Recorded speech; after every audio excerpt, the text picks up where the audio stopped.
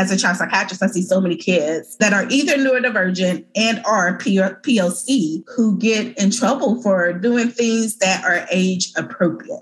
You know, I have to advocate for them. Parents have to advocate for them. Sometimes the school still doesn't care. It's very frustrating when you're like, this kid, like you, just because you are treating them like they're older, they're still a kid.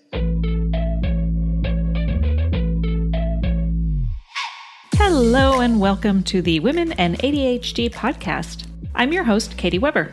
I was diagnosed with ADHD at the age of 45, and it completely turned my world upside down. I've been looking back at so much of my life, school, jobs, my relationships, all of it with this new lens, and it has been nothing short of overwhelming. I quickly discovered I was not the only woman to have this experience, and now I interview other women who, like me, discovered in adulthood they have ADHD and are finally feeling like they understand who they are and how to best lean into their strengths, both professionally and personally.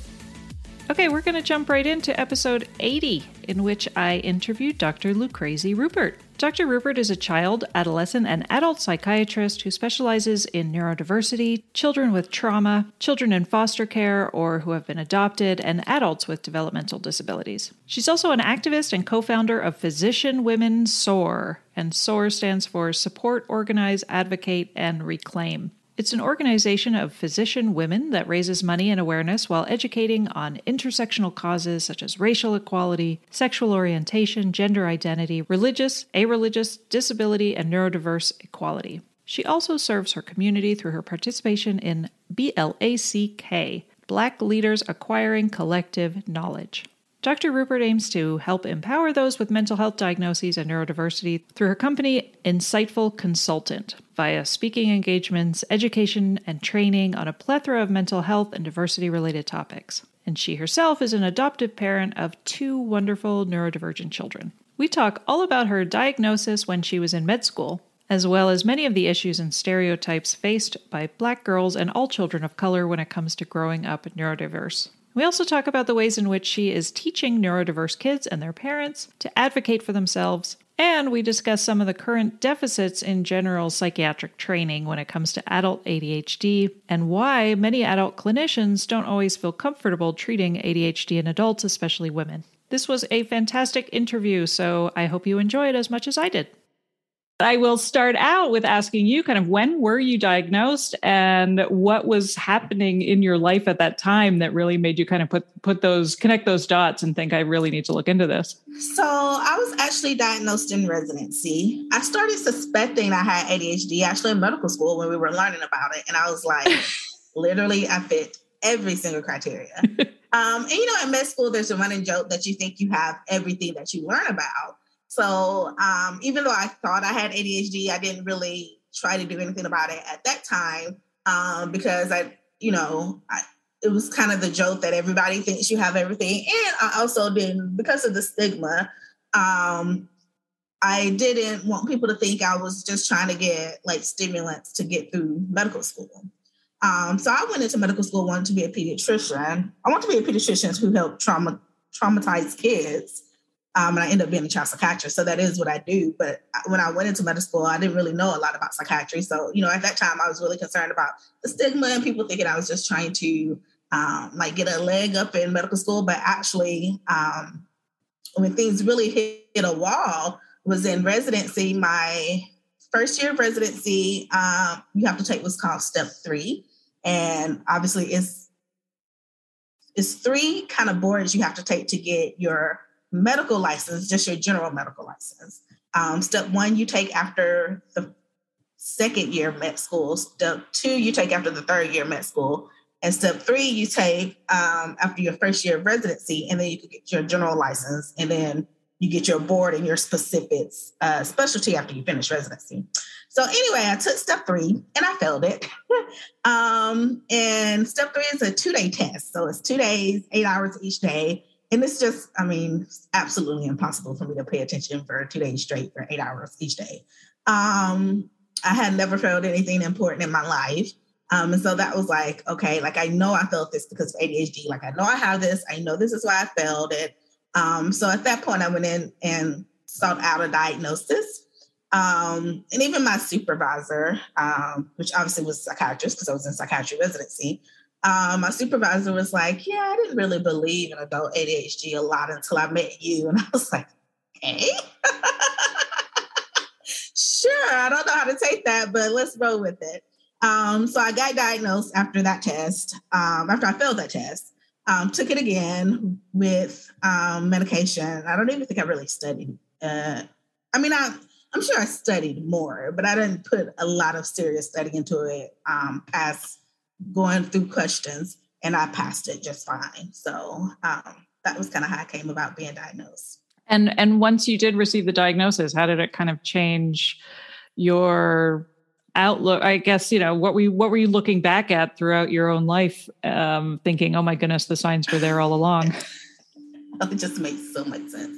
So I always did well academically in school, but even with that, I always had like questions that I would miss. Even if I made an A or I made a B, there were always questions that I would miss because I misread the question because I was going through it too fast. And I didn't read the question or I didn't read the answers correctly. And I knew the information, but I missed it. So even with doing well academically, I could have done better had I been paying attention. I was definitely one of those students that the teacher put to work after I was done because I finished everything fast because I rushed through it. So the teacher put me to work in elementary specifically, kind of doing the teacher helper type stuff to help me. Not that I was necessarily going to get in trouble. I wasn't a kid that caused a lot of commotion, but I did talk a lot. So I guess to keep me from, interfering with other people, my handwriting is atrocious. It's so bad. I thought that was a prerequisite for doctors. I know. So everybody makes the joke like I knew I was going to be a doctor forever. But it's also common in ADHD that a lot of kids, or I guess a lot of people, have trouble with handwriting because of just their brain going too fast for what their hand, can do. And a lot of kids need to go to occupational therapy. So definitely, we were just joking about that last week. Me and my mom was like, definitely I needed occupational therapy. Didn't know, that at the time. But I remember getting papers handed back to me in elementary. By junior high and high school, that's when kind of typing things kind of took off. But in elementary, I got papers handed back to me ungraded because the teacher could not read them. So sensory, like there's, sensory issues that I have that are like, oh, that makes sense. I was very, very picky with, and still am somewhat, but way worse when I was a child with sensory things related to food or like mushy foods or certain textures of food. So all of that really just was like, oh, all of this makes, complete sense now. I forget things all the time. I lose things all the time. I actually had my lights cut off when I was in college because I forgot to pay the bill. Not because I didn't have the money, but just because I forgot to pay the bill for 2 months straight, because it has to take at least 2 months for them to cut it off at that time. And I came home on the phone and went to cut on the lights in my room. And I was renting an apartment at the time. And they didn't cut on. So I was like, oh, I need to call, the mechanic, the maintenance guy. The light in my room isn't working. And I just kept talking on the phone. Then I got up to use the bathroom and went to cut on that light. And it didn't work. And I was like, let me call you back. I think my lights are cut off. So yeah, lots of things that now made sense. I never would have said I had any sensory issues whatsoever. I never thought about myself having any sensory issues until my diagnosis. And then I was sort of looking into what, the relationship between sensory overwhelm and kind of, and rage, because that was always a big one for me, right? Which was like going from zero to rage seemingly out of nowhere, when not realizing that a lot of that came from sensory overstimulation, and like, especially when my kids were little, right? And like, there's crying, there's TV, there's music, and I think those are the moments that are so fascinating to me now, looking back through this new lens and realizing how much of my, my diagnosis of depression came from feeling like I was, an inadequate woman, mother, partner because of my rage issues, and never really feeling like a depressed person, but really feeling like everybody in my family was walking on eggshells because of me. So therefore I'm a terrible person. So therefore, ergo, I'm depressed. Mm-hmm. And so that's been really fascinating to kind of see that connection of like all of these sensory issues that I did have that I just never even paid attention to or never even took a moment to stop and think about. Yeah, that too. I definitely get the irritability from like sensory overload. And both of my kids are also neurodiverse, and all of us have different sensory needs. So sometimes they're needing to like rub on me, and I'm like, oh God, please leave me alone. Stop touching me. But I don't want to, you can't like push your kid off and be like, although we have talked about boundaries, like mama needs no touching right now. How your ears hurt when you hear, so we do that, but it's, you can't do that first instinct of like, get off of me right now. I know. Yeah, it is very helpful to be able to like explain what is happening now. Absolutely, for sure. And then teaching your kids how to do the same thing, right? Right. And then you had mentioned, about being a really great student, because that's something that, I'm always fascinated about with women and girls, because I was not. I was sort of, started out as a great student, but by high school, I had basically kind of given up. I sort of felt like there were, so many criticisms from my teachers about concentrating and being quiet and behaving and all of that. I probably would have been diagnosed with oppositional defiant disorder had that really existed in the 80s. But I realized like, my relationship with school was really just like, oh my God, I just need to graduate and get the hell out of here. And barely managed to. And so it's always fascinating to me when I hear women who are diagnosed, who seek a diagnosis in adulthood, and their doctors will say to them like, well, you didn't have it in childhood, so therefore you don't have it. You can't possibly have it in adulthood. And I'm like, well, there's a chicken or egg thing there going on, because, women and girls are just not diagnosed. Right. But I think there's also like, it's, girls just do better in school. I just don't feel like a lot of the stereotypical symptoms that are traits that teachers are looking for really exist in girls. But I guess so. But teachers are really kind of the first one, the first one. What's the word I'm looking for? Like, yeah, the first line, right? In terms of like realizing, because I was very fascinated when you were talking to Linda Rogley in the video recently in this year's Palooza, and you were talking about the fact that like, we see ADHD, we define ADHD by its deficits, right? So you see kids are going into the classroom, and the deficits are being seen in the classroom because they're expected to do all of these things that are impossible for neurodivergent children. And then so teachers are the first line of diagnosing them. Whereas at home, the kids are sort of just themselves and are free to be themselves. Right. So I'm completely losing my track of thought. Hold on. So my question is, with teachers being the first line of defense, like this is where I think it's so fascinating to me, where it comes to like the gender divide and the racial divide in terms of like what behaviors are even being looked at as ADHD behaviors, right?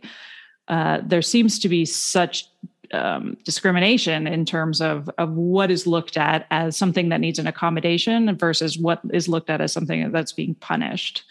Yeah, because if you look at my schoolwork, academically, I mean, I did good. I was in gifted classes, but again, I rushed through everything. I was generally the first or second person to turn things in. Like stuff was literally illegible sometimes. There's definitely, and I don't know if the teachers knew that, but I'm guessing they knew that I would miss things that I absolutely knew. I mean, they heard me talking in class. I would assume they, know that. I mean, I wasn't running around the classroom, things like that. I wasn't hyperactive in that sense. I was definitely impulsive and didn't focus and concentrate. But because I focused and concentrated enough to get through what I need to get through, definitely wasn't brought up as, oh, I think your child needs extra help. Like I was doing fine in school. So why would they say I need help with, school's role is to help you with things that they need you to do. And I didn't need any. I did, you know what I'm saying? But I got through enough that it didn't raise to a certain concern that, hey, she needs extra help with things, or she needs accommodations, or she needs to be in occupational therapy, that kind of thing. I was doing fine in school, so that was ignored. Yeah. Well, that's something I feel like I talk about a lot with women who did very well in school. That idea that like when you're doing very well in school and you're trying extra hard and it's not really being kind of acknowledged, how much extra you have to work in order to do some of the things that are being done. And then you get into adulthood and then we wonder why we're all, diagnosed with depression and anxiety because we were working so hard to be self-reliant, right? And then that idea that like asking for help, needing help ends up becoming akin to failure for a lot of us. And so this idea that like you have to always be the best, you have to work really hard becomes part of our identity. And then, when you do end up in a situation where you're struggling in, college or motherhood or all of these other ways in which as women, we kind of implode, it's seen as a failure, because you're suddenly in a situation where you're needing help. Yeah, a lot of the kids I see, high school is where well, of course, if I'm seeing them, then somebody is recognizing an issue. But so I see a lot of kids that kind of hit that threshold in high school. A lot of people that go undiagnosed generally hit it in college and or grad school or motherhood, because that's when you have like additional responsibilities that suddenly are just too much, for you to handle. I'd like to take a moment to thank BetterHelp for sponsoring this podcast. If you're a regular listener of this podcast, you know I am a big proponent of therapy. Therapy provides me the best opportunity for verbal processing, something that is so important for my kind of brain and my sense of self. What I love about BetterHelp is that it's not a crisis line. It's not self-help. It is professional therapy that's done securely online from the comfort of your home. They assess your needs and match you with your own licensed professional therapist, and it's available for clients worldwide. So you get access to a broad range of expertise that might not be available to you locally. It also tends to be more affordable than traditional offline therapy, and financial aid is available. If you visit their website and read their testimonials, there are actually quite a few reviews that specifically reference help with ADHD. As a special offer for listeners of the Women and ADHD podcast, you'll get 10% off your first month. Simply sign up at betterhelp.com/womenadhd. That's betterhelp, HELP.com/womenadhd. And there's a link in the show notes. This podcast is sponsored by BetterHelp. Any other parents out there who have struggled to instill good financial habits into their kids? I know I have. And that's why I'm so excited to tell you about the sponsor of today's episode, GoHenry by Acorns, the smart debit card and app for kids 6 through 18. With GoHenry, kids can learn about money, set spending and saving goals, and even track chores and earn allowance money right within the app. They learn the value of money by using their GoHenry debit cards, while we as parents can set spend limits and help guide their journey while staying informed every step of the way. It gives me so much peace of mind to know that I'm using a smart tool to proactively teach my kids about money and prepare them for future success. Set your kids up for success and get started today at gohenry.com/womenadhd. Again, that's gohenry.com/womenadhd. T&Cs apply. Renews from $4.99 per month unless canceled. After I was listening to your video on ADHD Palooza, which was fantastic, I was like, oh my goodness, I have to interview you. And I, of course, went down the Dr. Rupert rabbit hole. I was reading your blog articles, and the one that really stuck out to me was the case of Grace, the article that you had written about some of the stereotypes that do exist in the classroom when it comes to Black girls. And so the case of Grace, just for background, she was in Michigan, right? And she was a high school student with ADHD who was, this was pre-pandemic, right? Or was this right at the beginning of the pandemic? No, it was pre-pandemic. Okay. So do you want to explain it? You can better explain kind of what this case was. Okay. So basically she had already had sort of a minor misdemeanor, right? She had been caught like shoplifting or something. And she was on probation. And then part of her probation was that she had to finish her homework. And when she didn't complete her homework, she was sent to prison. And, just such this ridiculous extreme response on behalf of the judge. And so the blog article that I will probably link to in the show notes, because it's so good, you really break down kind of some of these stereotypes for Black girls in the classroom, especially when they are neurodivergent, and I was really fascinated by this idea that that Black girls especially, are like receive harsher punishment than their peers because they are seen as older and less innocent. And that, I was really surprised by that, because I mean, it makes sense when you write, when you see it, but I was like, that really, I found profound. Well, and if one of the things that I talk about all the time with me personally, I'm 4'11". So for people out there that, haven't ever seen me, I'm 4'11". And growing up, I was tiny. And I truly believe that as a Black child, that was very protective for me, because you couldn't really see me as older when I was 4'11" and tiny. And 4'11" is the tallest I've gotten. So obviously I was shorter than that growing up. So I actually had a lot of irritability with my ADHD. I definitely go from that 0 to 100. I was kind of known for quote unquote going off all the time, but because I guess in school, teachers didn't normally take me to that place. So when I did get in trouble, because I did get in trouble often, it was kind of overlooked like, oh, she's smart, she does well. And I think, again, because I was so tiny that I was actually seen as my actual age or younger, people were more protective of me than it would be usual for most Black students. Definitely, I've dealt with microaggressions and racism, but I truly believe my educational experience was a lot better just due to my size.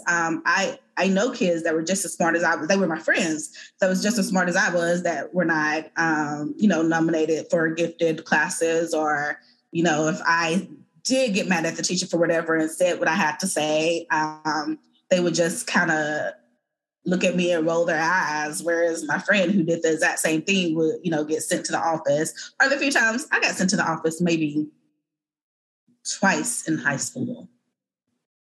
And both times the principals were like, why are you here? What did they want us to do with you? But again, because my educational career, I was always so tiny that I think people were instinctively protective of me, which is not the norm for Black girls. Mm-hmm. So I think, that's, again, another reason why, even though I didn't have behavior problems, like I said, but I did have times where definitely that irritability going 0 to 100 could have been a huge deal. It has been a huge deal for so many Black girls. For me, it wasn't. And I think I had that protective factor that helped, where that kind of mitigated the fact that I was Black, which is not a protective factor, in those kind of instances. But yeah, I see so many, as a child psychiatrist, I see so many kids that are either neurodivergent and or POC who get in trouble for doing things that are age appropriate. And, I have to advocate for them. Parents have to advocate for them. Sometimes the school still doesn't care. It's very frustrating when you're like, this kid, like, just because you are treating them like they're older, they're still a kid. They're doing things that are within the realm of age, what you would expect for a kid to do. Yeah, my husband and I deal with that all the time with our 15-year-old because she looks like a woman, and I think there is that kind of internal bias in terms of like, you should be more mature than you are in certain situations. And, there are ways in which she is mature, but there are so many ways where we have to, it's such a difficult age in terms of like really having to temper your expectations in terms of behaviors. And it's fascinating to me because I feel like a lot of the, maybe with boys, because they develop later, they are sort of almost like they're infantilized longer in the school system. And so a lot of their behaviors, if they're physically kind of jittery and hyperactive and disruptive, it's really easy to be like, oh, there's ADHD. Whereas girls are, more of the symptoms of ADHD are like the impulsivity or the disorganization or the forgetfulness. Those are all seen as character flaws. So naturally they will become defiant or talk back or angry, right? Like I think a lot of us as women deal with rage when in terms of just being mistreated. And, I say this, I feel like a broken record. I say this all the time on the podcast where I'm like, is this ADHD or am I just an angry woman who is a feminist in our society? Like, so much of it comes down to sort of that emotional dysregulation that comes from being treated poorly, and I think our expectations must be that much higher for women and girls in general. in terms of their behavior. It's interesting. But I really appreciated that blog article because I think you brought up so many of the issues, and the expectations of girls are just so much different in terms of, the forgetfulness, like, and even the impulsivity that could have led to a misdemeanor, right? Which is this idea that like all of these traits are viewed as character flaws. Yeah, it's something I really worry about with my daughter. My daughter is bigger. She's very impulsive. She's 8, so she's been, taking things which 8-year-olds sometimes do. But she's a bigger, child, taking things out the store, which also she has, some other things going on. But that just really worries me for her. And I'm like, why are you even taking this? Like, we would have just bought it for you. But it's that impulsivity, not even thinking about asking or thinking like they may say no. And because she does have other diagnoses, just that train of thought doesn't lead to, I shouldn't steal from the store. Now, the good thing about it, she's not very sneaky. So we always generally catch her before we leave the store or right after.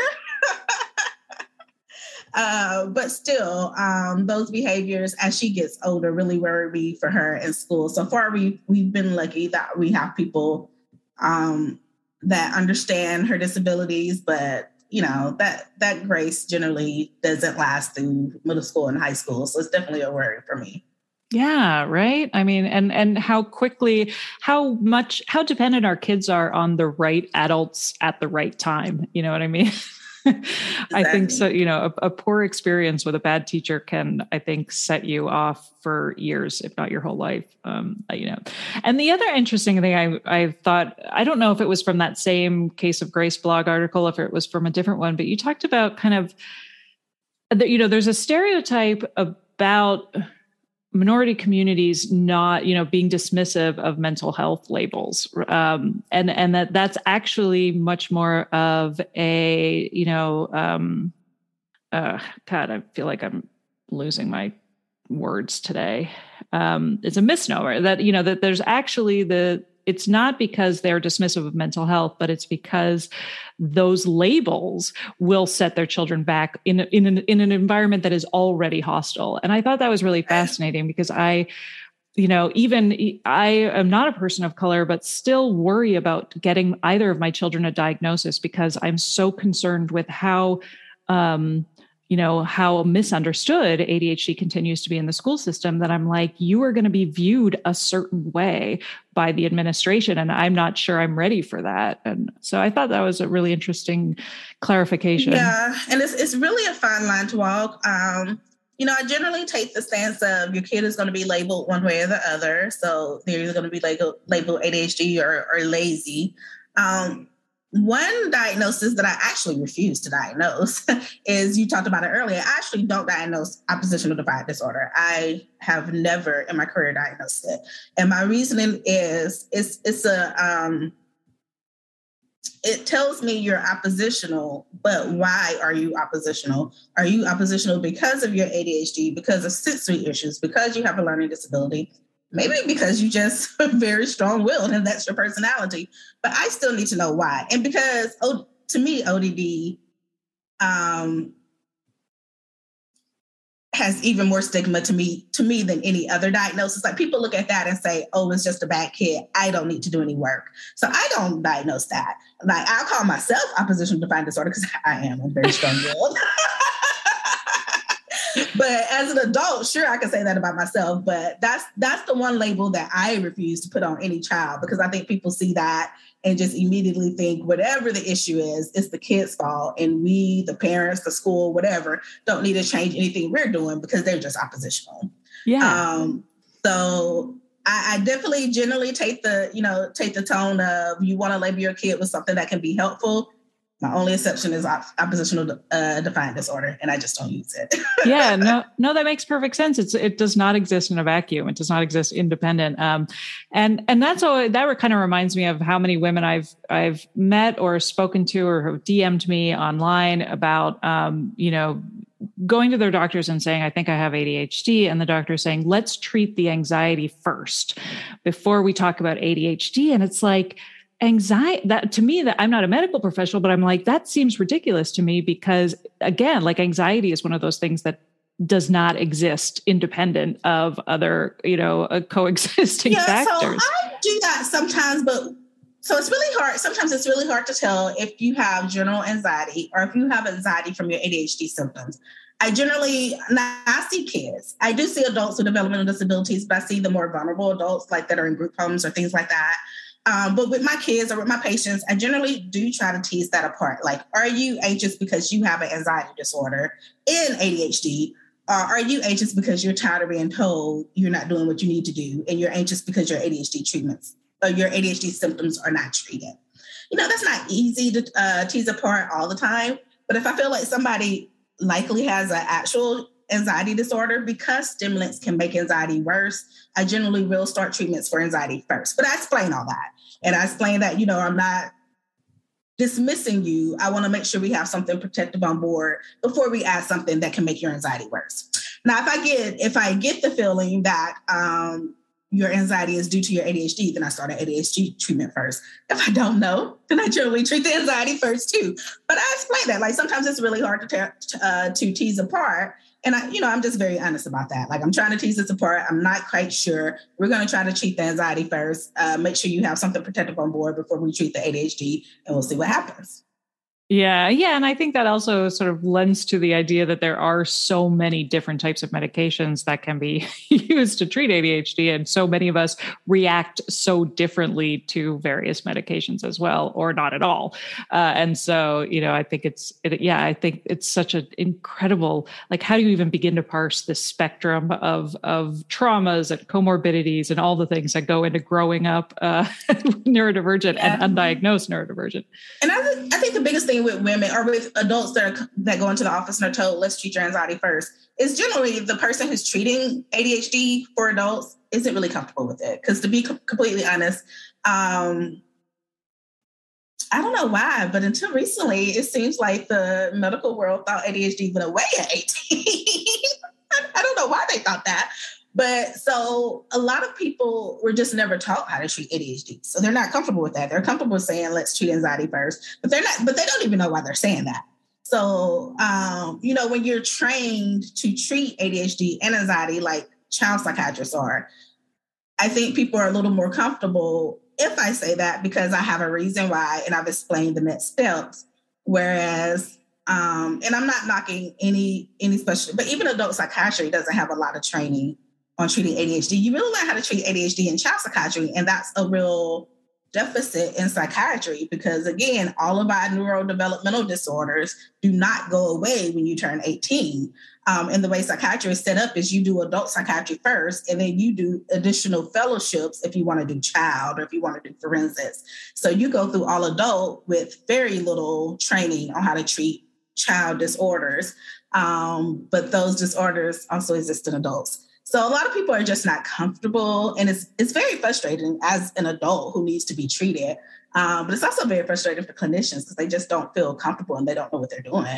So there is a push in the medical world too to be more comfortable treating adult ADHD, and that's just going more slowly than we would like for it to go. Right. And I think that's another thing we talk about a lot on this podcast, which is the fact that like education around what adult ADHD looks like is booming on places like social media and TikTok. And, women are going on Instagram and TikTok and they're self-diagnosing based on this overwhelming amount of evidence in terms of what does ADHD look like in women? What does autism look like in adult women? And so then they're going to their doctors, and because, the overwhelming opinion on social media is don't self-diagnose. And so then you go to your doctor and the doctor's like, no, that there's gatekeeping, or, there's the sense of like, how come, like, do I know more? It just seems like there's this big divide in terms of what people are finding out and researching on their own and their whole lived experience versus, a 15-minute appointment with their GP where they're just completely dismissed. And then they're like, now what? Right. Yeah, totally agree. When I was diagnosed with ADHD, it completely turned my world upside down. I looked back at so much of my life, my grades in school, my multiple careers and hobbies, my friendships, my marriage, motherhood, my relationship with food or my body, like all of this with a new lens, and it was overwhelming to say the least. If you've been diagnosed with ADHD and you're feeling blown away by this new insight into your brain and how it operates, I totally understand. I can help you begin to sort through this chaos, explore who you are and how your brain operates, so you can finally start to lean into your strengths and begin to use them to your advantage moving forward. Together, we can work to identify what obstacles you've been facing and create strategies to help you start living a more fulfilling, gratifying life. Head over to womenandadhd.com/coaching to book a 30-minute initial consult with me, so we can figure out if my brand of one-on-one coaching is right for you. Again, that's womenandadhd.com/coaching, and you can find that link in the episode show notes.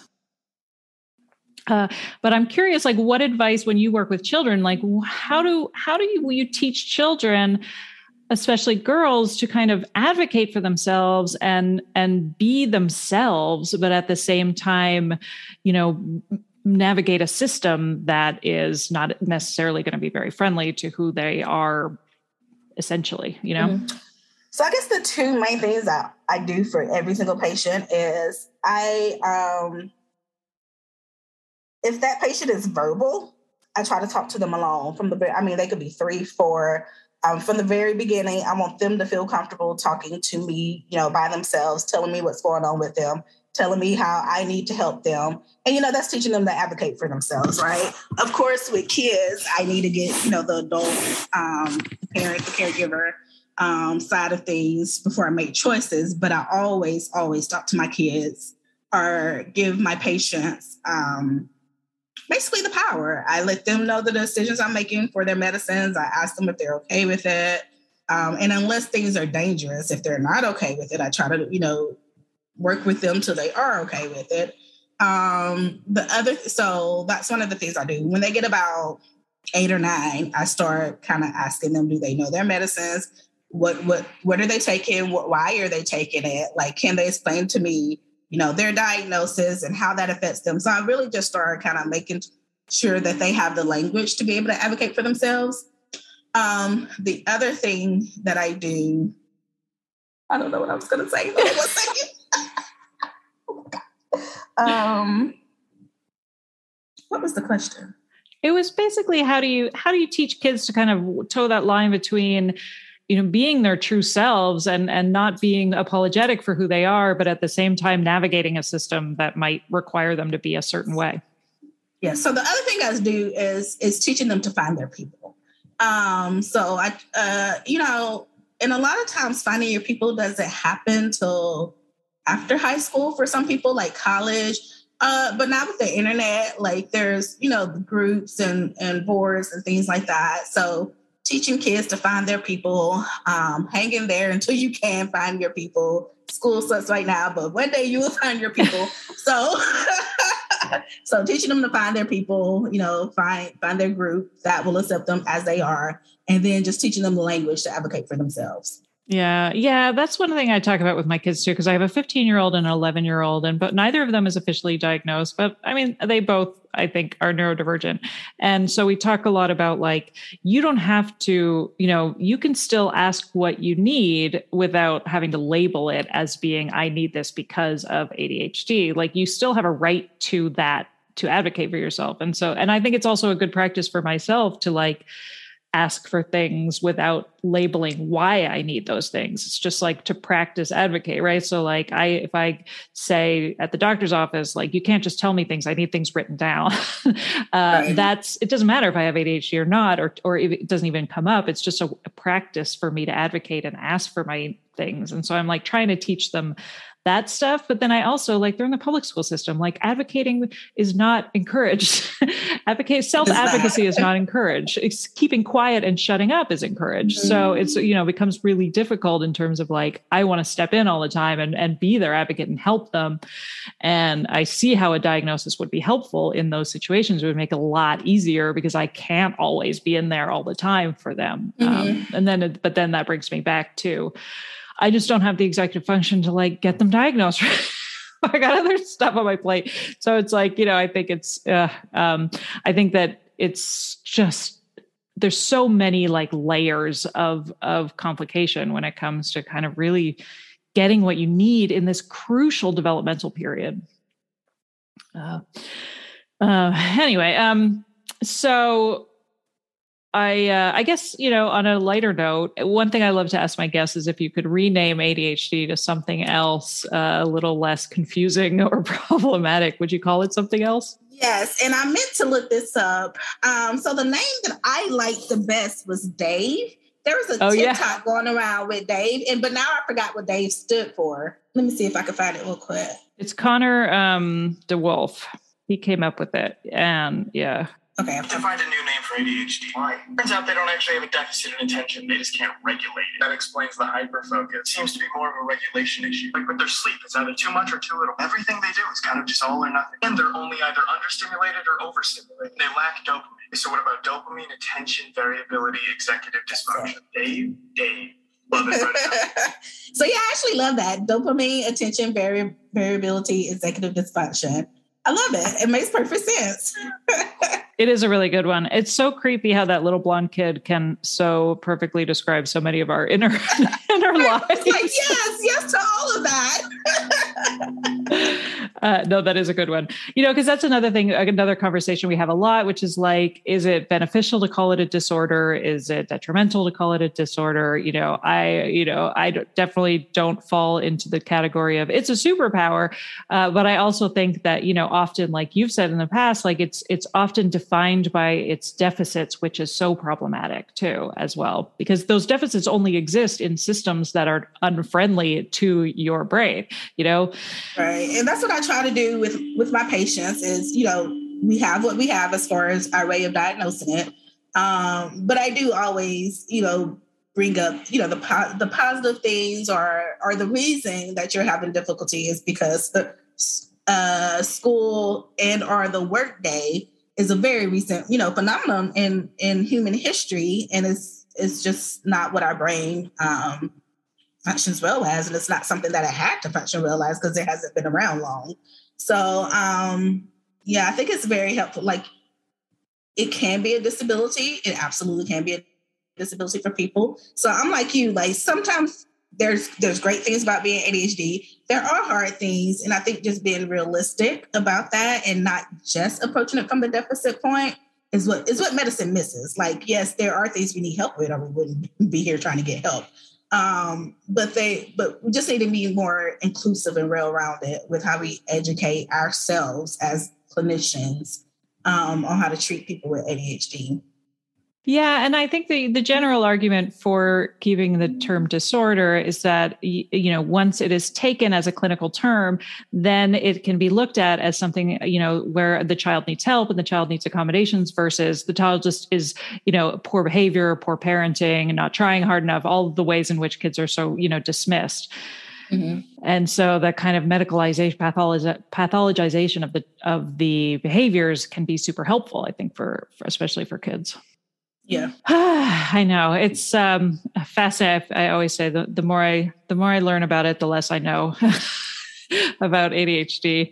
Okay, so I would love to kind of bring listeners to find you and how can they work with you? I know, do you work with clients outside of Wisconsin? I do. So, I do personal coaching. So as far as a psychiatrist, I only work clinically in Wisconsin. But outside of that, I do personal coaching, especially for neurodiverse people or parents of neurodiverse kids. And I also do trainings for like schools, churches, on how to interact with neurodiverse people, whether they're, students or clients, or how to also do anti-racism trainings. So you can find me at www.insightful consultant, which is INSIGHTFULCONSULTANT.org. And you can find me there for either their trainings, if you want to bring trainings to your business, or if you want personal coaching services. I also am on Twitter, Facebook, and Instagram under One Umbrella, which is my blog name, Under One Umbrella. I have not written a blog in quite a while, but you can go read my old blogs, and that's underoneumbrella.blog. And you can find me on Twitter, Instagram, and Facebook at Under One Umbrella. Now, the work you do with training at companies, is that working with neurodivergent employees, or is that just anti-racist work, or all of the above? So I do trainings on anti-racism, and then I do trainings just to be trauma-informed, but trauma-informed in a way that is inclusive of people that are neurodivergent, people that have, trauma, PTSD. So basically how to